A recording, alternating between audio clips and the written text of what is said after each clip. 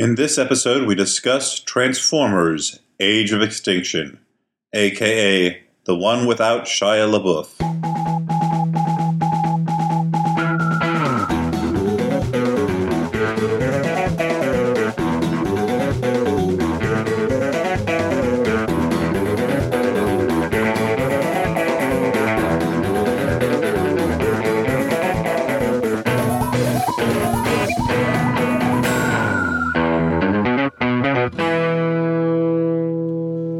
Hey everyone, and welcome to the Flophouse Podcast. I'm Dan McCoy. Hey Dan McCoy, I'm Stuart Wellington. Hey Stuart and Dan, my name is Elliott Kalen. All three of us. He's in disguise. Check his ID. Take his mask off. Myself? I don't... It's not him. Actually, I'd like to point out I'm the one person in this room so listeners can know not wearing a hoodie with the hood up over his head.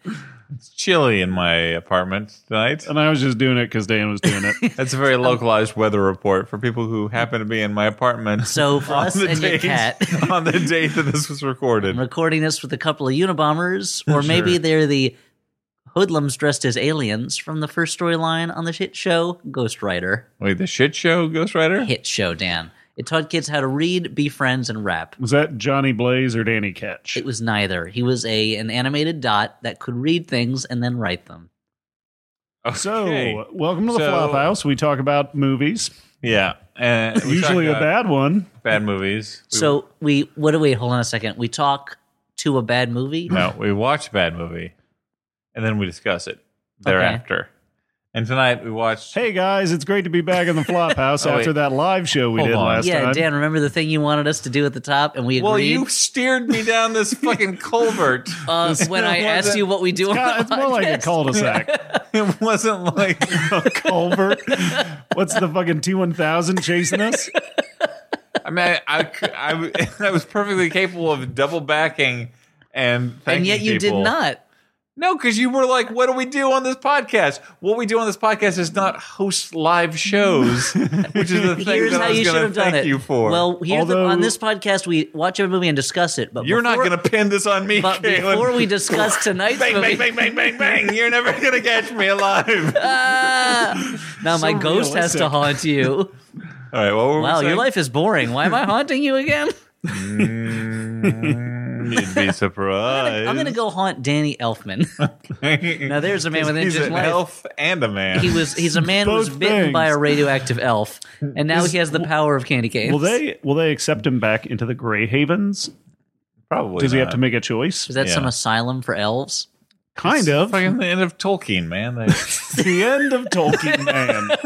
Tolkien man was bitten by a radioactive Tolkien, and now he has the ability to make up fake languages. Everyone sails off to the Grey Havens, except for the ones who don't. It sounds more to me like this elf.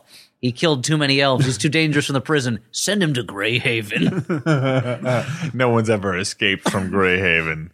Anyway, the main point is... So, Dan, we had a live show. Okay, thank you to everyone who was foolish enough to come out and see our foolishness at the live show. I am humbled that we sold out the Bell House in Gowanus. That's a 350 capacity. I would say 350 seats, but most of the people were standing. Mm-hmm. Yeah, I'm sorry. Including us for part of the show. If you want to sit down, maybe get there earlier next time. Wow, wait in the cold longer, dudes. Kind of unnecessary hostility for the people who came to see us, jackass. The point is, thanks to everybody who came out. It was a wonderful night. Thanks to the Bell House for having us and New York Podfest for arranging a lot of it. We'll try to pick a time of the year next time, so not as many people have to watch Teenage Mutant Ninja Turtles. But it was a great audience. Everyone who came brought great energy, and we're very thankful for that. Yeah, they brought great energy. They brought some uranium. They brought some gasoline. Gasoline isn't great energy. It's actually not very good at all. Someone brought the crystal from the dark crystal. Yeah. Just all kinds of great energy. When you take that shard out of the main crystal, do the good guys and the bad guys separate back out into individuals again? Yeah. It's all birdmen and... What? Well, they're kind of bird Skeksis. Lizards. Yeah. Skeksis and lizards gray. And what are the other dudes called? Yep, they're ghouls. No, they're like narrators mystics, or chroniclers. Mystics, yeah, that's what it is. It's spelled with a K. Like some kind of 90s X-Man. So They're not named after Mystic, Connecticut. to Or return Mystic Hal, to the premise hip hop artist. of our Mystic podcast, Pizza in Mystic, Connecticut. So on We- tonight's episode of the podcast, we watched Transformers. why do you Age put of so much? Extinction. Okay. I thought we watched Transformers, the travel guide for transgender travelers. I mean, that sounds like a perfectly useful travel guide. Yeah. But, I mean, that would be a book. Watching it. I mean, I just watched it sit on a table. Yeah, for a would while. Filed do much in of the Blockbuster video next to Trans America. In their trans section. That's Blockbuster had some very interesting categories. So this was a movie about things that were more than meets the eye. Autobots Not a race in joke. battle to Yeah, destroy the evil forces. Now, somebody, Of the Decepticons. something was in disguise. What was it? Was it robots? Robots were the ones that were in disguise. Now, what was They put beards on. and hats, dark Yep. glasses? Yeah. Yep. Now, I would It's a say Ninja this. Turtle disguise. Interestingly, this movie seemed to be quite a lot less than met the eye often. I'll Getting right to the review, huh? yeah. I mean, I'll So reserve judgment. how many of these Transformer movies have you seen, Elliot? This is the first Transformer movie I've seen. So I started with Okay. Chapter 4, as I do with any series. Star Wars started with Episode 4. yeah. Harry Potter, I think I watched the first one and the fifth one. You missed the good one. Apparently, yeah, because the fifth one was not very good. And, what other series are there? Rocky, fourth is the best. Start with that one. Superman 4. 4 is the Quest best. for Peace. I mean, I would think when I was a kid, that was the first one that I saw. So I always had like a special place in my heart for it, even though it's ridiculous and The terrible. fourth Pink Panther, whatever that is. That's probably Return of the Revenge of the Strikes Again. Who knows? But you've seen, Stuart, all of the Transformers. And the Seen fourth all four Emmanuel of them film. now. Yeah, the fourth Emmanuel. Is that Emmanuel was in that a black space? Emmanuel at that point? It's or is Black it Emmanuel in space in Rio. Whoa. Through time. Space Rio. Blame it on Minus Space Rio. 7 equals X. The beginning. So we are Versus Dracula acting in the hood. crazier than usual because The Next Generation. This movie was 2 and a 45 fucking minutes long. This is a long movie. Most of which you stayed awake for, Dan. Look, to my credit, I would say I stayed awake for 85% of this movie. Yeah, you fell asleep during the climax, which was a bunch of explosions and robots punching each other. Here's the thing. Dinosaurs I'm punching gonna each other. Look. I'm gonna drop some. Dino swords, if you will. I'm gonna drop a little knowledge on you guys. Yeah. If you don't care about the people exploding, explosions are the most boring thing in the world. You picked that up in all your years of experience. Yeah. Lajos Igri said that in his Art of Dramatic in his Writing. book, The Art of Exploding People. Yeah. So Transformers 4, The Age of Extinction, it's called, right? Yep. So you missed the beginning of the movie, Elliot. What do you think happened? I thought I missed the beginning of the movie, but apparently I didn't. You I missed a bunch of dinosaurs running around and then getting totally splattered with metal goop. Yeah, we have Okay. to. Let's apologize briefly to our listeners because this movie was so long. For scheduling reasons, Elliot had to miss the very beginning of it, and for sleepy reasons, I missed the very end of it. And Stuart saw the whole thing, so please pray for him. Yeah. So the edge of my seat. So tell me tightly. what happened in the beginning. So 65 million years ago, we had dinosaurs I on don't. Earth. I guess. I like don't us- think they told us when it was happening. Well, it had to have been at 65 million years ago because that's when there were dinosaurs. Were those dinosaurs on our planet or a different planet? Now, those were our. Why would they show another planet full of dinosaurs where Transformers Some kind arrived? of dinotopia. Although even that's on our planet. Yeah, it was a savage land. Some kind Savage Beach. of, again, that's all both on this planet. Savage Beach has no dinosaurs in it, just topless women and ninjas. Yeah. So you missed that, and then you missed the introduction of our hero, Cade Yeager. Which sounds less like a name than like, I guess, a new soda that has beer in it. Pop up in a Cade Yeager. To be fair, either of those words alone might be reasonable names. Cade? I think you're just defending your wait. Yeah, Cade's a little weird. My office mate's last name is Yeager. I know, so Yeager is a fine. that's Chuck Yeager is a name. That's Yeager Is is a your name. office mate's name Cade? No. Okay. Not that I... So we're introduced I mean, to they Kate might Yeager. as well have named him like Slad Rip Chest or Yeah. something like that, you know. Slab? Birch long... Slad with a D. Birch... What? Long muscle. Birch is his first name? Birch Schlong Muscle. You know what? We need a tough guy name. Of How the about Texas Birch? Schlong Muscle. What's the toughest type of tree? Birch, of course. And we want him to have a last name, like, you know, a given name to reflect his profession. Long muscle. Because he is a muscle lengthener. Let's talk about this movie. Okay, we so are after we're already. introduced to Kate Yeager. So we're introduced to Kate Yeager, his who's an inventor. daughter's He's shorts. Mark Wahlberg, who's an inventor, reprising his profession of scientist from Flophouse favorite, The Happening, in which he and here's the thing. Mark Wahlberg is dedicated to playing a bad scientist. In The Happening, he's a science teacher who tells his students there are some things that Dan. What's that alarm? Well, it's your apartment, so Is seems your to have oven stopped. off? Okay. are we going to edit that point, or are you just going to we're leave it just in? gonna keep it in. It's flavor. You mean bad flavor? Yeah, it's like finding a fly in your soup. It's like finding a half worm in your apple. In The Happening, he plays a science teacher who tells his students there are some things man will just never know, which I think is the exact opposite of the scientist's creed. In this movie, he is a scientist and inventor who believes that some things just shouldn't be invented. Yeah. If I'm being nice, I'll say that he is a modern redo of Dr. Serizawa of the first Godzilla movie, who invents a weapon to destroy Godzilla, but it's too powerful for humans to keep making, and he kills himself rather than let anyone steal his knowledge. But instead, it's like if instead of killing himself to keep a weapon from being in human hands. All right, I'll handle this. Don't worry, guys. I'm on top of it. You keep talking. I'll keep talking while Drowsy Dan figures out why his oven is making an alarm noise. On this, the worst episode of the Flophouse. So it's rather than taking it upon himself to sacrifice his life to save the Earth from a weapon, he instead uses an alien sword laser to shoot an alien robot who's fighting another alien robot over a seed bomb that will turn the Earth into an alien robot planet. And in another part, he kills a guy by hitting him with a football and then kicking him out a window. Yes. He also has a daughter who is 17. Uh-huh. And though she is not legal to have sex with, she's certainly legal for the Michael Bay audience to ogle. It's an interesting moral quandary because she has a slightly older boyfriend who keeps in his wallet a laminated card explaining why the law that says it's not statutory rape that he's going out with a 17-year-old. And Mark Wahlberg spends the whole movie telling him how it's bad for him, a 20-year-old, to go with a 17-year-old.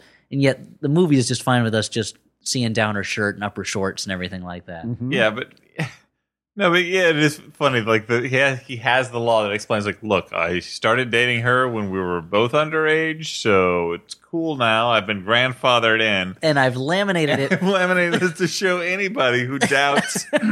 Doubts the justification of me inserting my penis into her vagina. Well, it's got to be a goof, right? That's meant to be like a joke. I mean, it's meant as a joke, but the character still does it. Yeah, it's a creepy joke.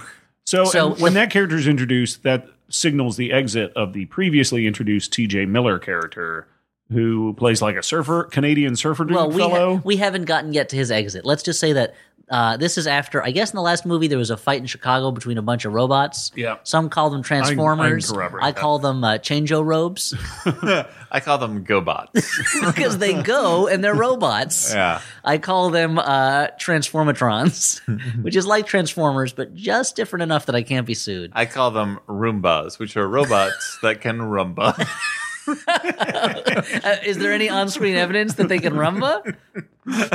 I've set up First off, I've set up cameras to try and capture them rumbaing, like nanny cams. I haven't done it yet. He calls them Danny cams. I believe that they rumble, but I'm not looking. Okay. If you have no evidence to the contrary, you have to assume it's true. That's what Sherlock Holmes said, right? Yeah. So the Transformers are, I guess, the Autobots are allowed to just walk around and do whatever legally, but there's a CIA operation, a Black Ops group called Cemetery Wind. Which I think is what happens when a gravedigger farts. Sure. And it is a great album name. Yeah, cemetery, yeah. And they are led by Kelsey Grammer, who is continuing some of the sci-fi slumming he started with X-Men 3, X-Men United. And they're hunting down both Decepticons and Autobots because he wants to eliminate the Earth he wants to eliminate alien robot changeotrons from the Earth. And he's doing that with the help of a Transformer bounty hunter named Lockdown, who is... It looks more human than the other Transformers, which is weird. And it's like, okay, let me just get straight on one thing. This movie has like 3 plot lines in it, and yet somehow it felt like I was watching an entire season's worth of a Transformers show cut down to a 2-hour, 45-minute movie, and like characters were jumping all over the place. There were things going on where I had to fill in the gaps in my mind. It's a hard film to follow.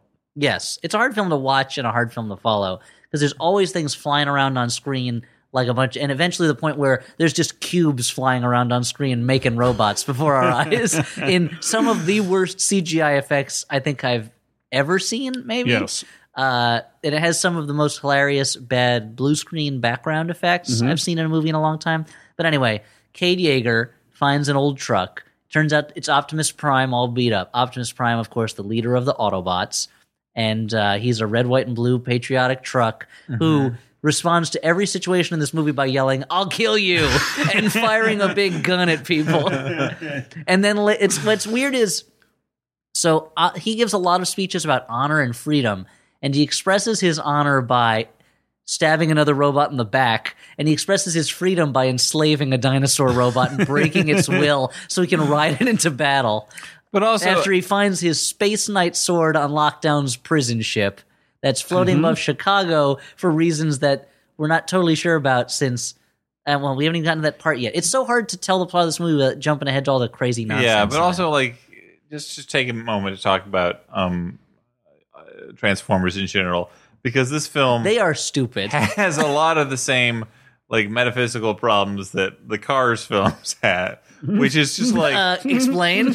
Well, okay, like, all right, these Transformers, they can apparently transform into pretty much anything, except for they mostly just transform back and forth between whatever car they've decided to look like and themselves, a robot. And most of them can fly, but they always keep turning into cars. Well, and they don't, when they're in people form, they don't fly. At the end of the movie, Optimus Prime starts flying, and it's like, well, why didn't you do that at all in the whole movie? And sometimes they have people inside them that seem to be driving them. Why does that need to happen? Well, I gave you my explanation while we were watching the movie. That they get some kind of sexual release from it? They get a very strong sexual pleasure from it, that a robot's, for lack of a better word, clitoris, is located in the steering wheel.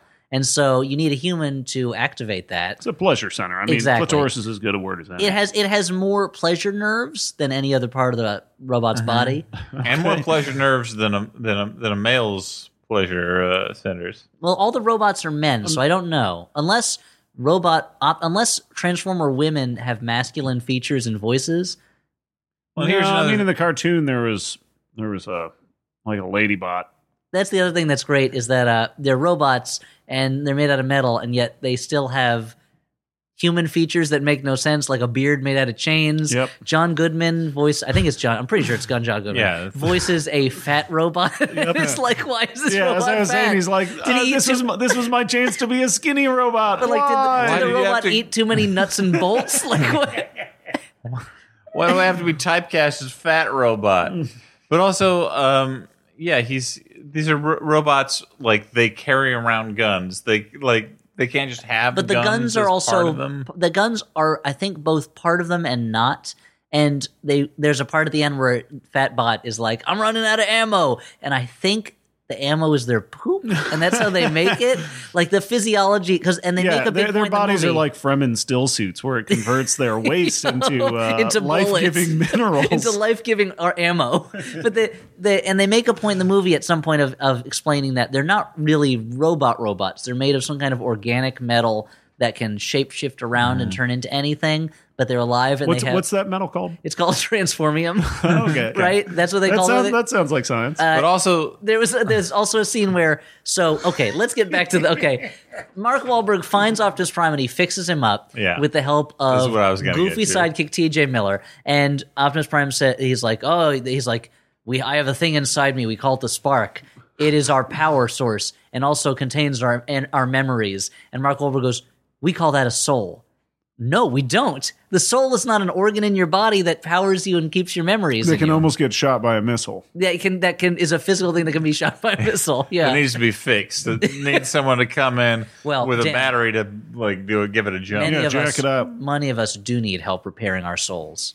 It's called faith. Do you have a pamphlet for me? I actually have a pamphlet called "So You Need to Regrout Your Tiles." It's not about this particular subject, but it is helpful hints on how to regrout your tiles. It says something about faith in your original tile work. Yeah, because you need to regrout it instead of getting the whole, I guess, or just redoing the whole bathroom. Okay. Now, have you heard the good news? Regrouting your tiles is easier than ever. It's all in my. I have some literature I was wondering if you could look at. Here, take this stress test. I'm going to use this e-meter to measure how much grouting your tiles need. Ooh, they need a lot. You're going to need to do some testing to get these thetans out of your grout. I think that would be a pretty effective religion if you started it, honestly. It's practical is the point. Yeah. We worship Bob Vila. Yeah. That's the main thing.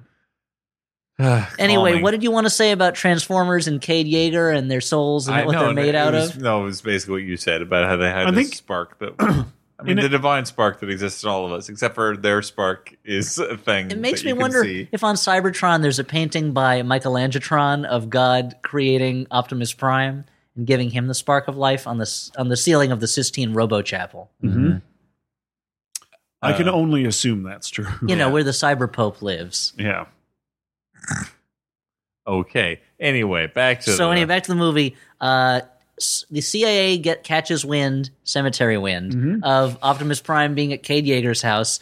It's kind of implied that his assistant J.T. Miller contacted them. T.J. Miller. I always think it's J.T. That T.J. Miller. Because you like Justin Taylor Thomas, and you mentioned Tool Time earlier. No, Bob Vila, my mistake. Bob Vila was on Tool Time once. If you remember, Tim Allen tried to stump him by planting a question from a caller, really his wife, about an old medieval weapon, a medieval tool. Turns out it's an adze, and Bob Vila knew exactly what it was. So, for those keeping score at home, I have trouble remembering my family's birthdays, but I remember this plot of this fucking Home Improvement episode that I saw once. Ugh, my brain is terrible. Anyway, so the CIA show, but it's never made explicitly clear, as far as I can tell. Are you talking about Home Improvement still? Is this what it's like to not drink? No. When he says it's never made explicitly clear, he means the plot of the entire movie. Yeah, everything in the movie. That Miller was the one who called the CIA. But the point is, the CIA show up. There's a big shootout with Optimus Prime. Titus Welliver shows up. You remember him as the bad, weird, metaphysical dude from the end of Lost. I don't remember that. Okay. Anyway, there's a big chase. We're introduced to Mark Wahlberg's daughter's boyfriend, Shane, who is a race car driver who just got picked up by Red Bull, he says, but nobody seems to recognize him throughout the movie. Yeah. They also have he'd be a huge famous guy. They have a secret trick that they do with the car where he steers and the girlfriend operates the gear shift. I think it's the pull brake. Oh, maybe. And they spin around to go off a ramp and it never gets used again. So that's one of those things where they're like, here's a skill these characters have. We're going to plant it here and then ignore it for the rest of the movie. Yeah, they introduce him as being an awesome driver, and then he basically never drives again. Yeah, and of course, Miller for his sins is turned into some kind of robo statue. The second Gunslinger novel where the gunslinger loses his thumbs and can't shoot his guns. His gun thumbs. That happened? Oh, sorry. Uh-oh. I've read up to I feel like there's only 2 of those novels that I haven't read. You read up to the sentence where it says, and then his thumbs were, and then you put it down and you didn't pick it up again. I think he actually only loses one of his. But they do. Yeah, he shoots people after that. I don't remember him that well. I turned off when I found out Stephen King was going to star in him later on. Let's get one thing straight. This movie is about 2 things. Big robots punching each other and cars chasing each other. Yep. There's a lot of car chases, and sometimes those car chases inexplicably end in people getting out of cars as explosions blow up around them. This car chase is one of them. There's a lot of times in this movie where things are blowing up, and I'm not quite sure why they're blowing up. It just seems like the Transformers universe is one where oxygen plus fuel plus heat equals fire. Thanks. So there you go. Thanks, Professor Wizard. Thanks, Mr. Science Guy. That's Professor Wizard is, like that's his Dumbledore, I guess, like because he works at a school. He works at a school. He runs the school, Dan. No, headmaster. Like Steve Jobs worked at Apple. He's like the custodian, right? Yeah. He works in admissions. He worked his way up from custodian to dean. I mean, if you call a job you love working, then I guess he worked at Hogwarts. The Transformers seem to exist in a universe where Gambit stopped by and charged up every object so that you just need to nudge it and it explodes. Yeah, and as you pointed out, like the Transformers are constantly like hitting each other and exploding, and like little bits of them are flying Constantly. off, but it does not seem to affect their ability to Every be punch, a live there's like robot. a spray of shrapnel and screws. It's like if you saw a movie starring people where every punch knocked like 30 teeth out of their mouth, and then they went and had dinner and they're just eating steak and things like that. Like the Transformers take at one point. I kind of wish there was a scene in this movie where Transformers sit down for dinner. Near the end, Optimus Prime is impaled with a giant sword, and he's pretty much fine. Yeah. He's kind of like the girlfriend in Cloverfield who's impaled on that rebar or whatever it is, and they just slide her off, and she's okay for the rest of the movie. But the good guys escape, and it leads to a game. Elliot, real quick, how can you tell which robot is stronger than the other robots? Well, is it the paint job? It seems to be whoever needs to win a fight for the purposes of that scene. Okay. Because there are times when the bad guys are stronger than the good guys, and times when the good guys are stronger than the bad guys. Just like real life. They introduce some... Yeah. It's deep, Dan. That's very deep. Yeah. They introduce the Dinobots later on, spoiler, and the Dinobots are terrifyingly strong until the movie needs them to be weak, in which case they spend a lot of time tripping over their own feet and falling down. Clawing at the ground. Just falling off of buildings over and over again. Like there's a bunch of robo-banana peels strewn about for them to slip on. Anyway, a game of cat and mouse ensues between the CIA and Cade Yeager and pals. This is totally pointless. Because then Cade Yeager decides to sneak into KSI, a corporation that is making new Transformers out of the bodies of old Transformers and is run by Stanley Tucci. Yep. I wish he decided to play the character as an over-the-top Italian. It's going to be when he wins his Academy Award for this role, and they announce his victory. Crawl over Roberto Benigni. He walks over all the seats. Like, I make love to all of your face. Oh, buongiorno, Transformer Press. Life is a Transformer beautiful. Is it the thing? Etc. But he doesn't seem to necessarily be evil. He's just interested in harnessing Transformer technology. He seems pretty evil at first. All he cares about is Transformer technology. He sees them as things that he can rip apart. He's torturing one of them, this tiny little irritating guy, to get information about Transformers. Like a racist voice. Yeah. There's always a racist voice Transformer. Here's the thing. We meet some of the other Transformers who are just hiding out in the desert, I guess, behind a bunch of buttes and things like that, and mesas. Yeah. And they are Fatbot, the fat robot who fires guns a lot. Yep. There's Samurai Bot, the samurai robot. Yeah, he's a Japanese robot for some reason. And there's the robot with the trench coat and kind of like a Jason Statham type accent. Yep. Yeah. And it's John DiMaggio who's doing like a British. I wish he had done Bender's voice. Yeah, is John DiMaggio tired of being typecast as a robot? Probably. Yeah. When everyone knows the part he was born to play was the secret son of Joe DiMaggio. Why is it a secret? And Bumblebee's there because Bumblebee, who is a car. Yeah, fan favorite Bumblebee. Weirdly not enough, this fan, but I'm not a fan. Is the easiest to understand of all the robots. Let me say this about Transformers real quick. Just interject. When I was a kid, I loved the Transformers. Okay. But I apparently did not love them enough to remember almost any of the characters. Yeah. So I don't know if these characters are from the cartoon series. I don't know if they're from like the Marvel comic series. Bumblebee is. Bumblebee is been like the main characters I remember are like Optimus Prime, Bumblebee, Starscream. Is that a guy? Yep. Grimlock. Yeah, sure. And that one that turned the one that turned into a boombox, and the other guy who turned into a tape. Which that one? Went in the boombox. Which one? The bad one? Swimbox and Crunch Flakes. There was a Crunch Flakes. There was Juicebox. Doctor transforms a lot. Weirdly enough, not a doctor robot. No. Well, he was a doctor of English literature. Oh, weird. Yeah. He was a bookmobile? I mean, he transformed into a bookmobile, yeah. Here's the thing about the Transformers. Like, of all of those 80s cartoons, that were designed to like sell toys. Well, in this case, were designed around pre-existing Japanese toys. Like Transformers were a brilliant toy line that then once you tried to like turn into a story didn't make any sense. I'll tell you, they were better than that toy line where it was robots that transformed into rocks. Do you remember those? Yeah, those weren't Transformers. No, it was a different toy line. And when they were not transformed, they looked like crazy monsters. But then they just turned into rocks. Yeah. Which is not so exciting. You know, like it's great. When you're a kid, it's great to play with a toy where it's like, oh, this is a vehicle, and then it transforms into a robot. But then when you try to justify that with a story, everything falls idea apart. is that these robots have to hide amongst us, or else we'll be frightened and, I guess, destroy them or something. That's why that one turns into a giant boombox. Because if you just saw that on the street, you'd be like, oh, yeah, that's that giant boombox that keeps moving around. Oh, that Klaus Oldenburg sculpture of a giant boombox. Here's the thing. I think there's certain things that were... It's that dinosaur that is always around. A robot? Oh, no, thank goodness. It's just that Tyrannosaurus like you'd see on an ordinary street.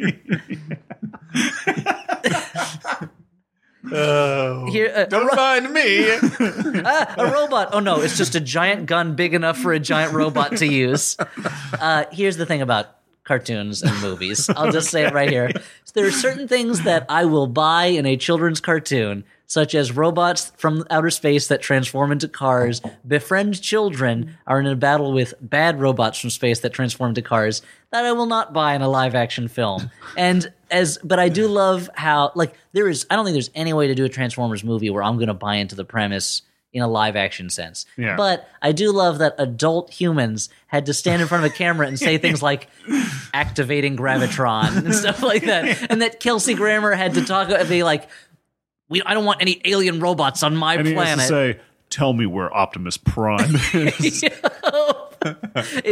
I went from... And he was like, I was in down Periscope, people. I was a boss. Here's the thing. Again, when I was a kid, it bothered me when grown-ups were in these movies and they were like, whatever, it's some stupid cartoon thing. Like Jeremy Irons in the D&D movie? Yeah, but now I love that stuff. I love thinking about these adult actors reading the scripts and being like, I don't know what the fuck I'm doing in this thing. I don't know, but it'll buy me a car. And sometimes when you have a guy like Stanley Tucci, to get back to where we were before, he manages to bring a level of ham to it that's very enjoyable. Yeah. So Stanley Tucci is the head of this company where they're making new robots out of Transformium.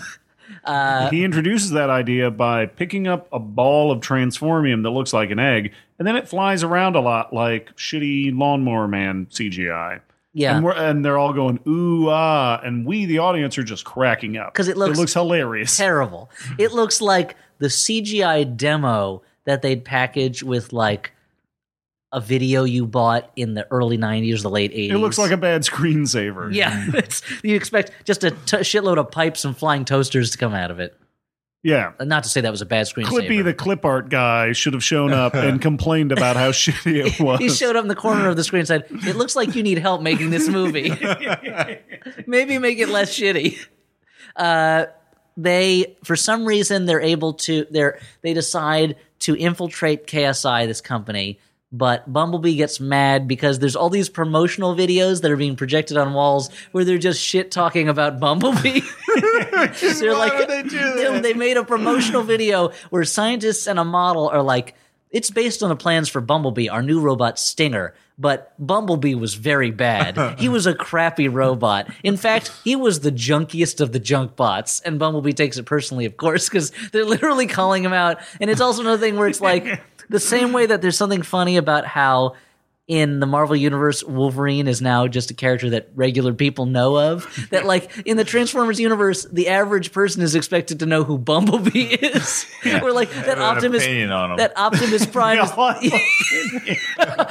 They're just reporters going up to people on the street going, excuse me, what do you feel about what Bumblebee said about the economy? That, like, Optimus Prime is a name that a normal person would would read in the newspaper. The hashtag Bumblebee sucks is trending. Now I want to read like a New York Times article about the events where it's like Mr. Prime stated that he and Mr. What's the bad guy Decepticon? Cade Yeager. No, the bad guy Decepticon. Megatron. Galvatron. No, but Galvatron is anyway. Omnicron. Chronomon. Bonchon. Onanist. Wait, hold on. No, that's a different thing. Anyway, Prom. Prom. Prombot. Prom Bones Bot. Senior Prom Bot. Okay. And Mitt Rombot. Now, so here's the thing. I've been saying here's the thing a lot because I'm trying to figure out what the thing is about this movie. There's another car chase. There is no thing in this movie. It's empty at its core. There's another fight. It turns out they're trying to make a robot called Galvatron, who is also a big rig truck. Yeah. Because what better way to defend America and the Earth than to have a big rig truck that turns into a robot? But they lose control of Galvatron because it turns out he's actually a reborn Megatron. Megatron. I cannot remember these names. It turns out he's actually a reborn Tron Legacy. It turns out Megatron Legacy, the quickening, has played Stanley Tucci into making a new, better body for him. And he uses like a body that like Ultron, huh? yeah, maybe. in a way. I mean, Ultron makes his own bodies. Okay. So it's better than the other Transformers because they cut out the middleman. When it transforms from a truck to a robot man body, it turns into this cloud of swirling little boxes. Yeah, it's like a nanobot Yeah, swarm. but they're really big. They're like macro nanobots. like giant cubes. And it flies around, which makes me wonder, why do they Like even turn Rubik's into the magic anything? cube. Why don't they just fly around No, like a bunch Rubik's of these the magic cubes? cube was like a little alien that came out when you solved the cube. Yeah, and then he mostly turned into like a Ferrari or something. Or, Yeah, because why not? Because a kid was driving him. Yeah.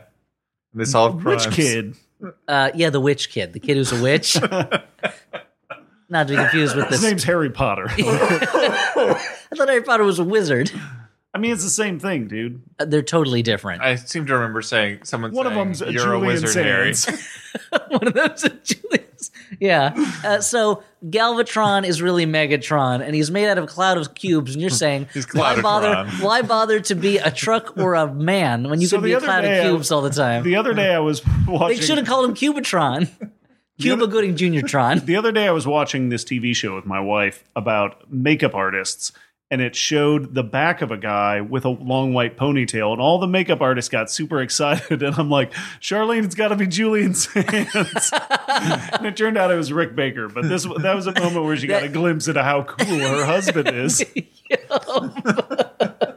Like, they're all geeking out because it's the guy from Warlock. Cool is the word I was going to use. Yeah. So there's We really got to skip to the end there's of this. a We're big taking fight. long. Then there's another big fight. It turns out Locatron is trying to get Optimus Primatron because he's a bounty hunter working for the creators of the Transformers who want to take the Transformers back for some reason. It turns out there was some breed of Transformer. It's been a recall. Mystical. It's some faulty parts. He's a faulty soul. Yeah. And If you rear end Optimus Prime, he's just going to blow up. yeah, because everything in the movie blows up all the time. If you look at something weird in the movie, it blows up. So here's where there are two plots that diverge and converge seemingly at random.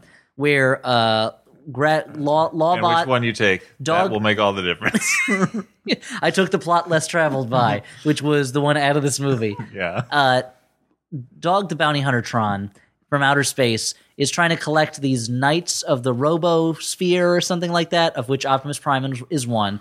So he kidnaps him, and the heroes have to go save him. Meanwhile, at the same time, and Mark Wahlberg's daughter also gets kidnapped, meaning that they now get to wander through a H.R. Geiger to the point where it's close enough that H.R. Geiger can't sue them. Yeah, but it's beyond still the pretty close. grave. If anyone could do it, it's H.R. Geiger. Yeah. He'd come back as some sort of sexual, mechanico-organic like a construct. like a robot Wizard. penis. It'd be like The gun that comes out of Lockdown Bot's face. it would be the robot penis from the end of Tetsuo, the Iron Man, Sure. would come charging at you, and then it would hand you legal papers and say, you got served. Show up in court, you're being sued for copyright infringement. Yeah. Now, at the same time, Gravomega Galvatron is looking for a thing called the Seed, which Stanley Tucci has control of somehow. Because let's just say one thing. Objects and characters in this movie appear and disappear at random depending on when they're needed. There's a woman who works for Stanley Tucci who disappears for a long period of the movie and then is suddenly just with him running around. And you're like, wait, was he carrying her in his pocket? Like, was she taking a nap inside of his ear? Like, how did she's like Elvis in True Romance, kind of giving him advice. Yeah. She doesn't actually exist. Does she exist, or is she just a projection? Is she a Tyler Durden type figure? Played by Sophia Myles, by the way, who I Spoiler remember alert, from. dude. Sorry to spoil Fight Club. I remember from Terry Zwigoff's failed follow-up, Art School Confidential. Okay. But Great Adam Scott performance in that one. Yeah. Is there such a thing as a not great Adam Scott performance? Call us, Adam Scott. Call into the program. Tell us if you have an idea of what your worst performance is. Anyway, so Mega Galvatron wants the seed, which will explode with the power of a tactical nuke and turn people into metal for Transformers to eat. People, dinosaurs, whoever. Optimus Prime is captured in a ship hovering over Chicago, which they're like, the engines are set to go in 9 minutes. We got to save him. 15 minutes later, that ship has gone nowhere, and then it's still running around inside it trying to find Optimus Prime. The two plot lines converge in Hong Kong, where the good guys fight a bunch of Decepticons, while Optimus Prime beats down a Tyrannosaurus robot. So that's where Optimus Prime is fight. like, I've got to call upon the power of dinosaurs. That's the other thing. Characters in the movie state what they're doing in the blandest straightforward. There's a part where Optimus Prime at one point says, "Now to show them why we're here, and that we're here, and what we're doing," or something like that's his battle cry. Later on, at the end, he goes, "There are many questions we're not meant to answer, but why we are here is not one of them." Really, that seems like the main question that's never going to get answered. There's a big fight. All the bad guys are defeated. Hooray! Yeah, I fall asleep somewhere in here. There's all the good guys all work together. The to best defeat part's the bounty hunter. when he let the Dinobots free. He said, "The legend is true" in a completely different language. I'm assuming with a Japanese. Subtitle. But also, what legend of Dinobots had we heard about before this? The legend of the trailer of Transformers: Age of Extinction. The legend of the cardboard stand-em-up in the lobby. The big billboard in Times Square that had Optimus Prime riding a dinosaur on it. Yeah. And that's like over 2 hours into the movie. Oh, the Dinobots don't show up until the last scene. The opening of the movie is a bunch of dinosaurs getting covered in like metal and turning to ash or some shit. So you assume you're immediately like, oh my God, it's going to be all These dinosaurs and robots. Must be really important to the plot. They certainly can't just be another added weapon that the heroes use at the last minute for a little bit and then forget about. Because when Optimus Prime wins, the Dinobots are just allowed to wander off freely. So there's these enormous 1,000-foot dinosaur robots just walking the earth, doing whatever. I think one of the other looking for employment. One of the other robots is like, "I'll ride with you anytime." Like, how about forever and now? Why don't you watch those guys? Make sure they don't eat any humans. And all throughout this, there's like characters chasing other characters. Things are exploding. People are yelling. The shots don't always match up. That you have to figure out information that should be just told to you, while there's information you know that's told to you over and over again. Like, if the characters run into an elevator to escape someone who's shooting a gun at them, they go, "An elevator! The elevator door won't close! We gotta get out of this elevator! I'll get out of the elevator!" And like, a giant magnet starts pulling up all the cars in Hong Kong to get the Transformers, and they're like, "A magnet! The magnet's still pulling us. Get in the car. The magnet's pulling the car." Like we're listening to a radio show. Yeah, they've got to narrate what they're doing. It seems just like it's this unstoppable weapon, and then all of a sudden, Optimus Prime just shoots it a couple times, and they're totally like, "Oh, it's done. They won the day." The entire bad guy spaceship. Yeah, and so at the end, Optimus Prime leaves them and says, "Your family is great. Defend them forever." And Mark Wahlberg and his daughter, any conflict they had is settled. Which just shows, if you're a father having son connecting with your daughter, go on a 3-hour adventure where you're fighting robots and everything will be fine. Yeah. And Optimus Prime flies off into space to confront his creators to tell them Earth is off limits. Because why not steal the end of Prometheus while you're at it? Sure, go ahead. So Transformers 5. But anyway. Optimus Solo. Trans-fivers. We've Fast Five formers. much like this movie. Freddy got formered. We've run long, so I think we need to skip to final judgments. Whether this is a good bad movie, a bad movie, or a movie kind of like. I'm gonna start and say that for like an hour and 20 minutes, I was like, this is kind of stupid fun because like, here's the thing about Michael Bay, like he makes terrible movies, but there's something about his bombast I sometimes find charming. Now, while we were watching the movie, you were arguing the point that Michael Bay is a craftsman, whereas I would say he is just Lord of the Hacks. I wasn't arguing. He's the best of the hacks. You compared him to like an Italian That's shoemaker, not true. or like I think you used the word Stradivarius of action at one point. None of these things came. I by craftsman, if I use that word, I just meant that he applies more. Like he has a light touch. He is subtle and elegant. No, I think what you're saying is he has a lot of technical. He has a lot of technical skill abs. that a lot of other hacks do not have. He has a lot of technical skill when it comes to bags of tricks, slow-mo, shooting shots backlit or at dusk or dawn, like things flying around a lot. What he doesn't have is craft of this shot coherence matches to this shot. No, now we know that a character went from here to there. This is where I'm going. Like he has a lot of bombast. There's something kind of charming about that. Almost for a while. Oliver. He needs one more piece, and then I'll have the entire puzzle. There's something kind of charming for that for a while, like listening to like a John Philip Sousa march, but you don't want to like you don't want to hear like 3 fucking hours of like a Sousa march at top volume. Well, you wouldn't hear the same march. It would be a concert of different Sousa marches. With Michael Bay, you're hearing the same Sousa march for 3 hours. And so by the end of it, or not even by the end, like by the like 40 minutes in, 1/3 in, I'm like, okay, all coherence to the story is lost, and now I have no interest in what's happening. That's why I'm going to say, if you watch this movie in 3 pieces, it would be a good bad movie. That's true. Because it's crazily stupid. I don't know that I've ever seen a movie this dumb. And I've seen dumb movies. But this movie is super dumb in a way that, like, I haven't seen the other Transformers movies. It's been a long time since I've seen a new Michael Bay movie because he's been making Transformers movies for a while. But this movie reaches a level of stupid that I found very entertaining to make fun of. But it's long, so you'd have to watch it in like 3 pieces, you know.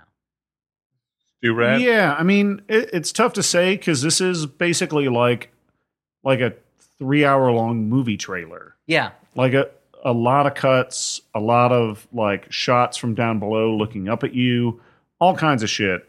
It doesn't really make any sense, and it ends up not even being that much fun. So I would say bad movie.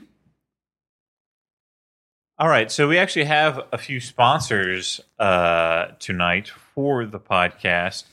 I have a very special sponsor, so I think maybe I'll go last. Sure. Do one of you guys? Yeah, I'll jump in. Tonight, guys, the Flophouse is supported in part by Audible.com, the internet's leading provider of spoken audio information, entertainment, and infotainment. Audible is offering Flophouse listeners a free audiobook and a free 30-day trial membership. Go to audiblepodcast.com/Flophouse. That way you can get a free audiobook of your choice now at audiblepodcast.com/Flophouse. It is it's the website of choice of the Real Flop Housewives of Kings County's book club.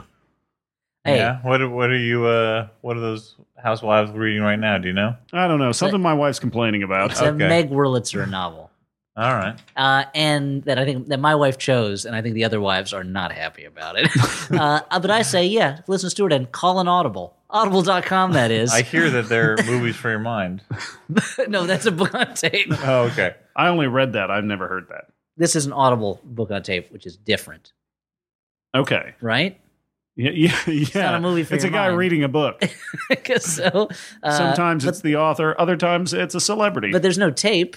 It's like a file. Sometimes it's Powers Booth. Point is, if you go to Audible, you get you get a free audiobook of your choice at audiblepodcast.com/Flophouse. But not a tape. No, I think it's a digital file. Okay. That's just what Although I guess you can record it to tape if you have that technology. Well, yeah, if you're a Transformer or something, like a big boombox with a little robot tape in it. Yeah. Hey, another sponsor is Squarespace. Is that your space for squares and nerds? No, it's not. It's the coolest space because it's hip to be square. Hip to be Squarespace, that is. It's an all-in-one website platform that makes building your own website simple and easy. It's the 21st century, dudes. You need a website. Go to Squarespace and build one. They've got beautiful templates. You've got integration with Google Apps and Getty Images. Any image of Estelle Getty you want, they've got it. And responsive design. The design will respond to you like a lover. For a free trial and 10% off your first order, go to squarespace.com and enter the code Flophouse. It's easy to remember because it's the name of your favorite podcast. Squarespace. Start here, go anywhere is their slogan. And lastly, this is an ad. So I'll call it dear to your heart. Very personal. Well, I would call it an ad for it's a product you use. A friend of the show. So it's for now. Look, we all love dildos, guys. I think I'm not going to buy into this premise. Who doesn't love a good dildo? I mean, if you say so, I guess. What's the main problem with dildos? They're not open source enough. I don't know. Explain what that means. Have you ever wanted your dildo to be more open source? Well, the good people at Commingle like a have wiki done dildo? it. Here's the thing. They got a campaign going on right now for their multi-vibrating open source dildo platform, which means you can program this fucking dildo. To do your homework? To bring me a beer? You're gonna look. Remind me when my grandma's birthday is, dildo. What you do is you hook this dildo up to whatever sensor you want to. You can control it by squeezing a stuffed animal. You can control it by the movement of a whip you might hit your partner with. You can control it with your own pulse or the very thrusting you do in and out of your partner. Or just you can hook this dildo up to Skype, and the dildo responds to Skype stimuli. So at Commingle, that's COMINGLE.io, we have been hard at work for over a year and a half, they say, to bring you our flagship product, the MOD, a multi-vibrating open source dildo platform. It's body safe silicone. It's gender neutral. Now that's a cool MOD. And you can control it with whatever sensor you like. So start imagining your fantastic use for the MOD today, guys. Yep. So I want to thank all our sponsors, Squarespace and Audible, for the last time that I think they will be buying space from us. It's a little more. So go to... This is quite a pitch for this dildo, Dan. Go. Well, they want you to go to commingle.io to contribute to the Indiegogo campaign. Okay, cool. And purchase your own MOD dildo while supplies last. Now, look. There's part two? The people behind this open source dildo, they've given us a few examples. Say I'll see you guys later. Say for Elliott. I'm gonna go now. Say for Elliott. Elliott wants to program his dildo to respond as he pleases. Elliott's dildo, say, could be hooked up to a microphone to make his sultry letter songs even more sexy. Stuart. It's like a Howard Stern's situation. The sensors can keep a log of activity during sex to later compile into infographics as visual aids for your sex describing. Sure. Wait, so for your sex records? What, for tax purposes? Yep. And for me, Dan McCoy, perhaps... You can put it in a butt. I could hook it up to a computer vision butt detector to have the dildo go extra crazy at the sight of butts. You're going to put a parental advisory at the beginning of this episode, right? They've all got parental advisory. What? There's so much swearing. It's all explicit content. So if you're interested in an open source dildo, and I can't imagine why you would not, go to Makes a great gift. Commingle.io, buy a dildo, donate to their Indiegogo campaign. And thank you to all our sponsors. What kind of apps does it come with? Like jalapeno poppers. Yeah. Sure. Like chicken wings. Yep, and on onion blossoms. I believe that if you're not programming savvy, the people at Commingle have some programs you can download to help you start programming your dildo. It's a really worthwhile opportunity because I've always thought the thing about dildos, they're too simple.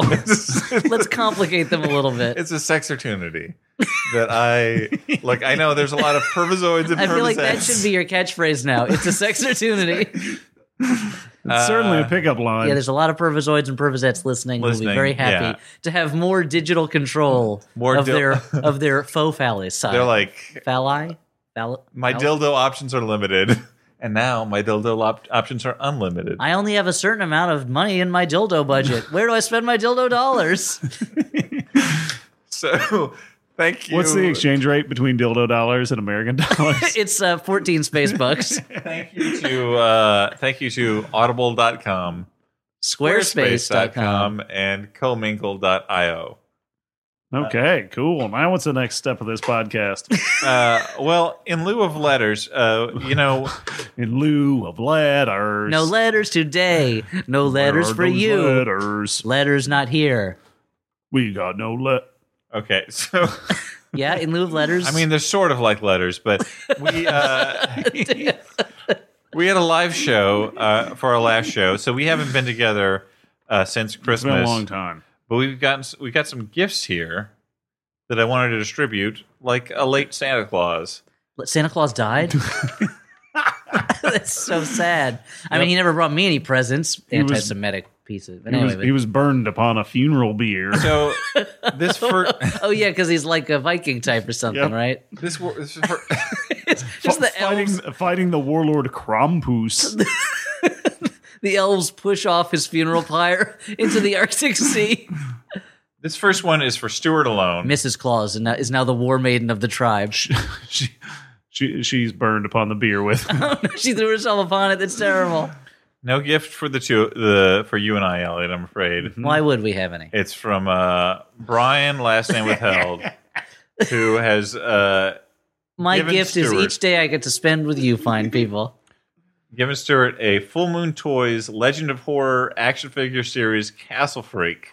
Okay, let me check And- under that skirt. What? He writes, I hope the figurine is anatomically correct in order to put to bed once and for all the question if Castle Freak did truly rip off its ding-dong. Thanks for all the laughs, Brian, last name redacted. The absence of a ding-dong does not prove anything about... He could have That is lost not that noteworthy. in a farm accident. Yeah. Now here's this just means that Stuart can now act out the scenes he wishes was in Castle Freak. Is he standing in front of a giant tombstone? I don't really know is that a piece of wood? I don't know, but Stu, this gives you a chance, I think, to replug your... Your Castle Freak screening. Perfect. Yeah, I'm gonna get this autographed by the Freak himself. The actor who played Giorgio the Freak is going to be at the Alamo Draft House in Yonkers, New York, on February 21st. It's Saturday night. I think it's at 8 or something. Just check the website. I'll be, I guess, hosting it alongside the titular Freak, the actor who played the Castle Freak. So come on down to the Alamo Draft House, February 21st. So the second, we got some gifts from Kevin Brady, who sent a Christmas card That's very nice. with him and Terry Crews. Whoa. So that's pretty good, just in and of itself. But I'll just distribute out these gifts. Here's one for you, Elliott. Oh, thanks, Dan. Here's one for you, Stuart. They have Alan Ruck wrapping paper. Wow. I already unwrapped mine. Oh, couldn't wait, huh? Well, I read the letter, and I not Unwrapping sounds. Unwrapping. Theater of the Year. I read the letter and I happen to already own the thing that he got me. Don't tell him that.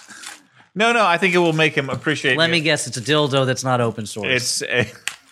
It's a collection of Andy Sedaris movies. You have the complete collection, yeah. So Well, he got me a package of Abraham Lincoln Band-Aids. yeah, and Well, that's great for when you get all your dings and nicks and cuts. Yeah, unfortunately, there's one Things wound in your these Band-Aids will not be able to help you with, and that's a gunshot to the back of the head. Are you expecting one of those? I hope not. No, you never expect them. And I got a novelty bottle opener, which is great. I usually drink cans, but I guess I can make a change. And the novelty bottle opener is in the shape of my dreadlord Cthulhu. Whoa. Lies dreaming in Relia, the sunken city. yeah, Kevin, middle name withheld, Brady writes, Dearest Peaches, with another crazy year in the books, I wanted to take a moment to send along my appreciation for all that you guys do. This time of year, what better way to show your appreciation than with gifts wrapped in shiny paper?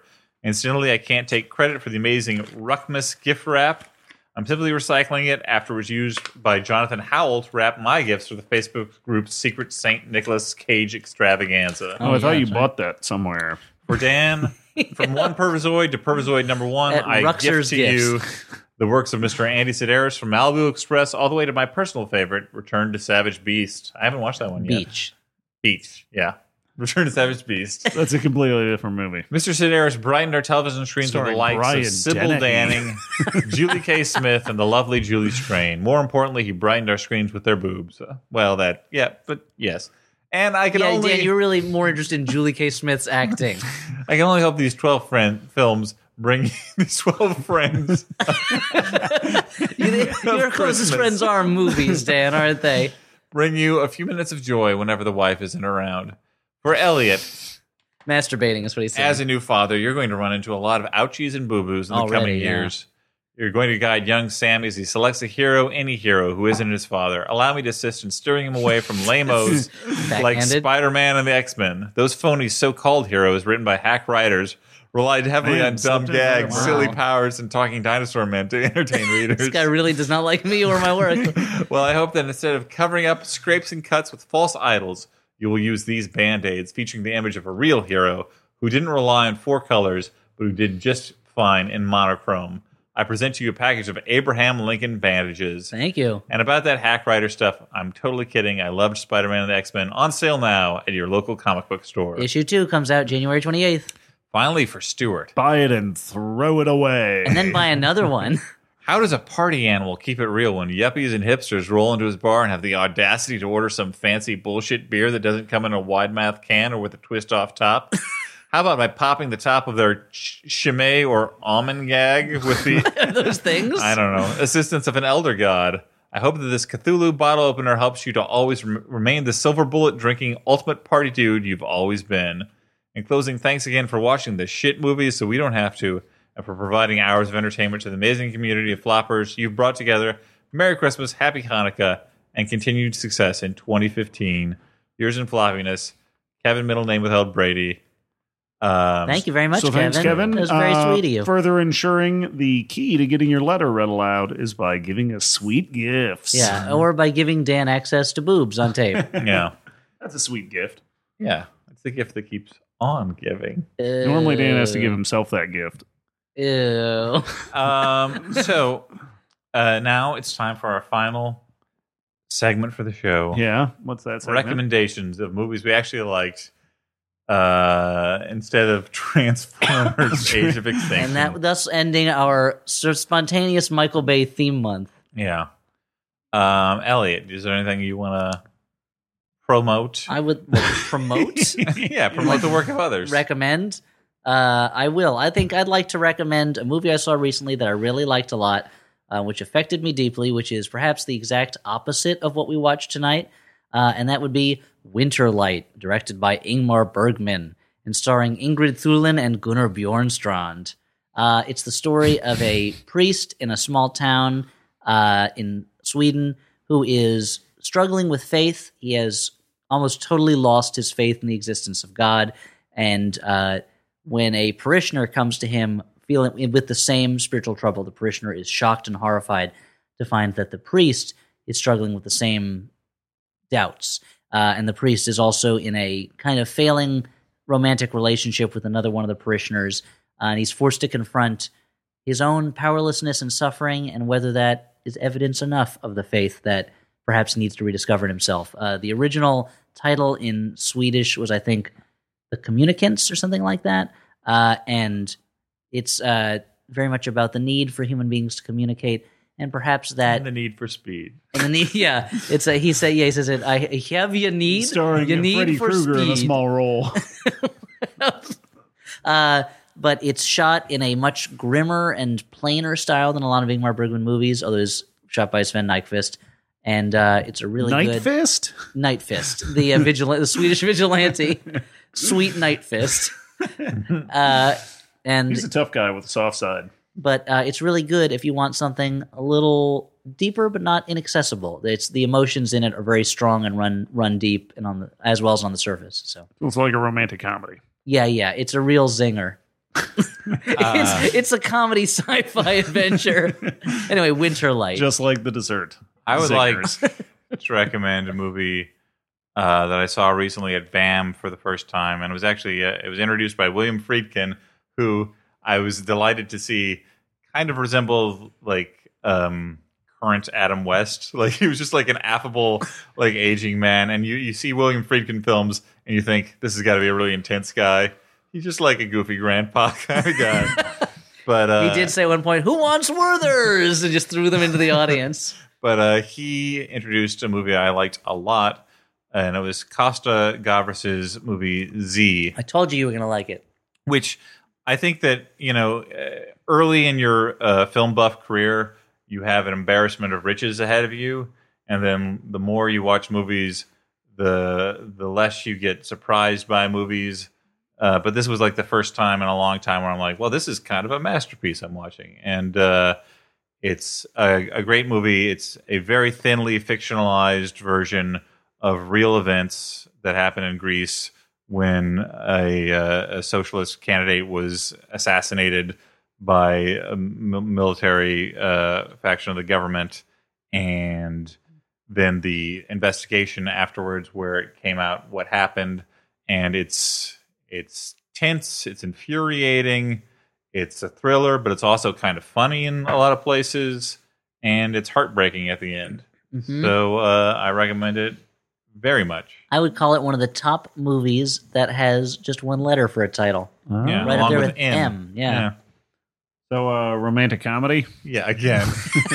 A real singer. Okay, so that's a theme today, I guess. It's a real boy meets coup story. So I'm going to keep with that theme. I'm also talking about a movie that touched me deeply. Talking about a movie called Rock and Roll Nightmare. Now, Rock and Roll Nightmare was sent to me by a listener from the show. And Stu gets like a disproportionate number of gifts. I get the least of anybody, I think. Dan gets a lot of naked pictures. Mm-hmm. Elliott gets almost no gifts, because what can you get the man who has everything? Life has given me so much already. It's true. I have many blessings. Sure. So, moving on. Speaking of blessings, Rock and Roll Nightmare features the acting chops of, I think his name is John Michael Thor, a actor / heavy metal maniac.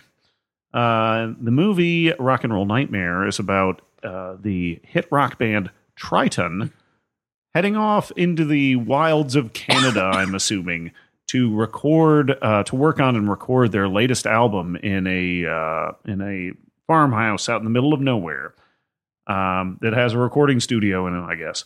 And while working on the album, they have to work out their personal grievances. There's a little bit of nudity. There's a little bit of rock and rolling. And then all of a sudden, some kind of ancient evil that seems to be living there starts picking them off one by one until the only remaining person, spoiler alert, is our hero, John Michael Thor, playing John Triton.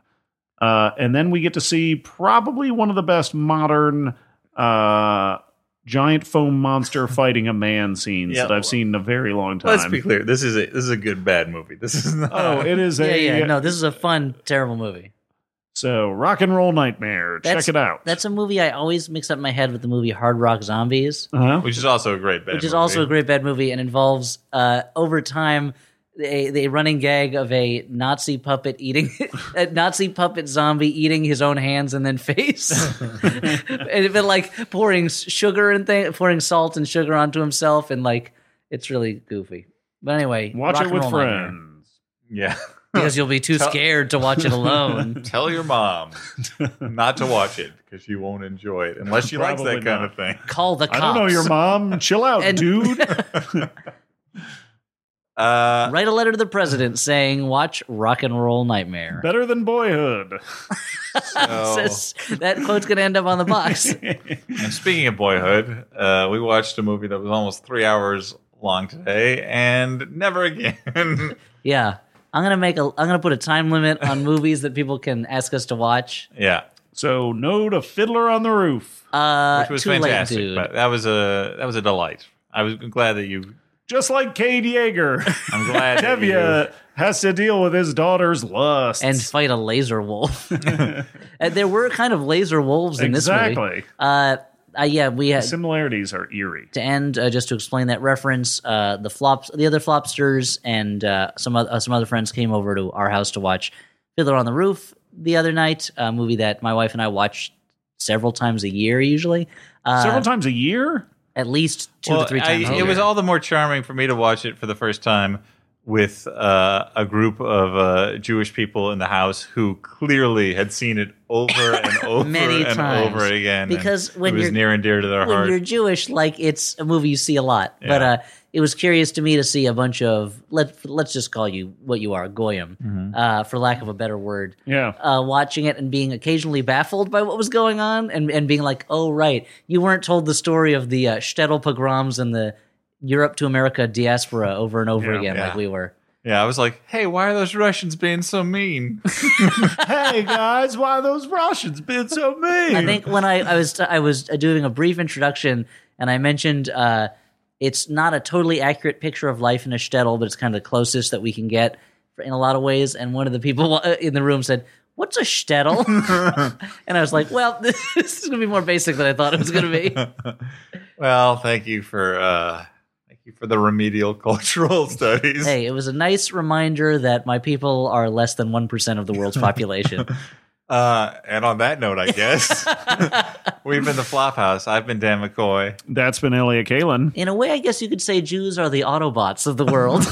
There's not a lot of us, and we often fight evil robots. And I'm Elliott Kalin. Wait, You said my name, Stuart Wellington. You said that. good night, everyone. Thanks for listening. And loving. And laughing. And standing with honor.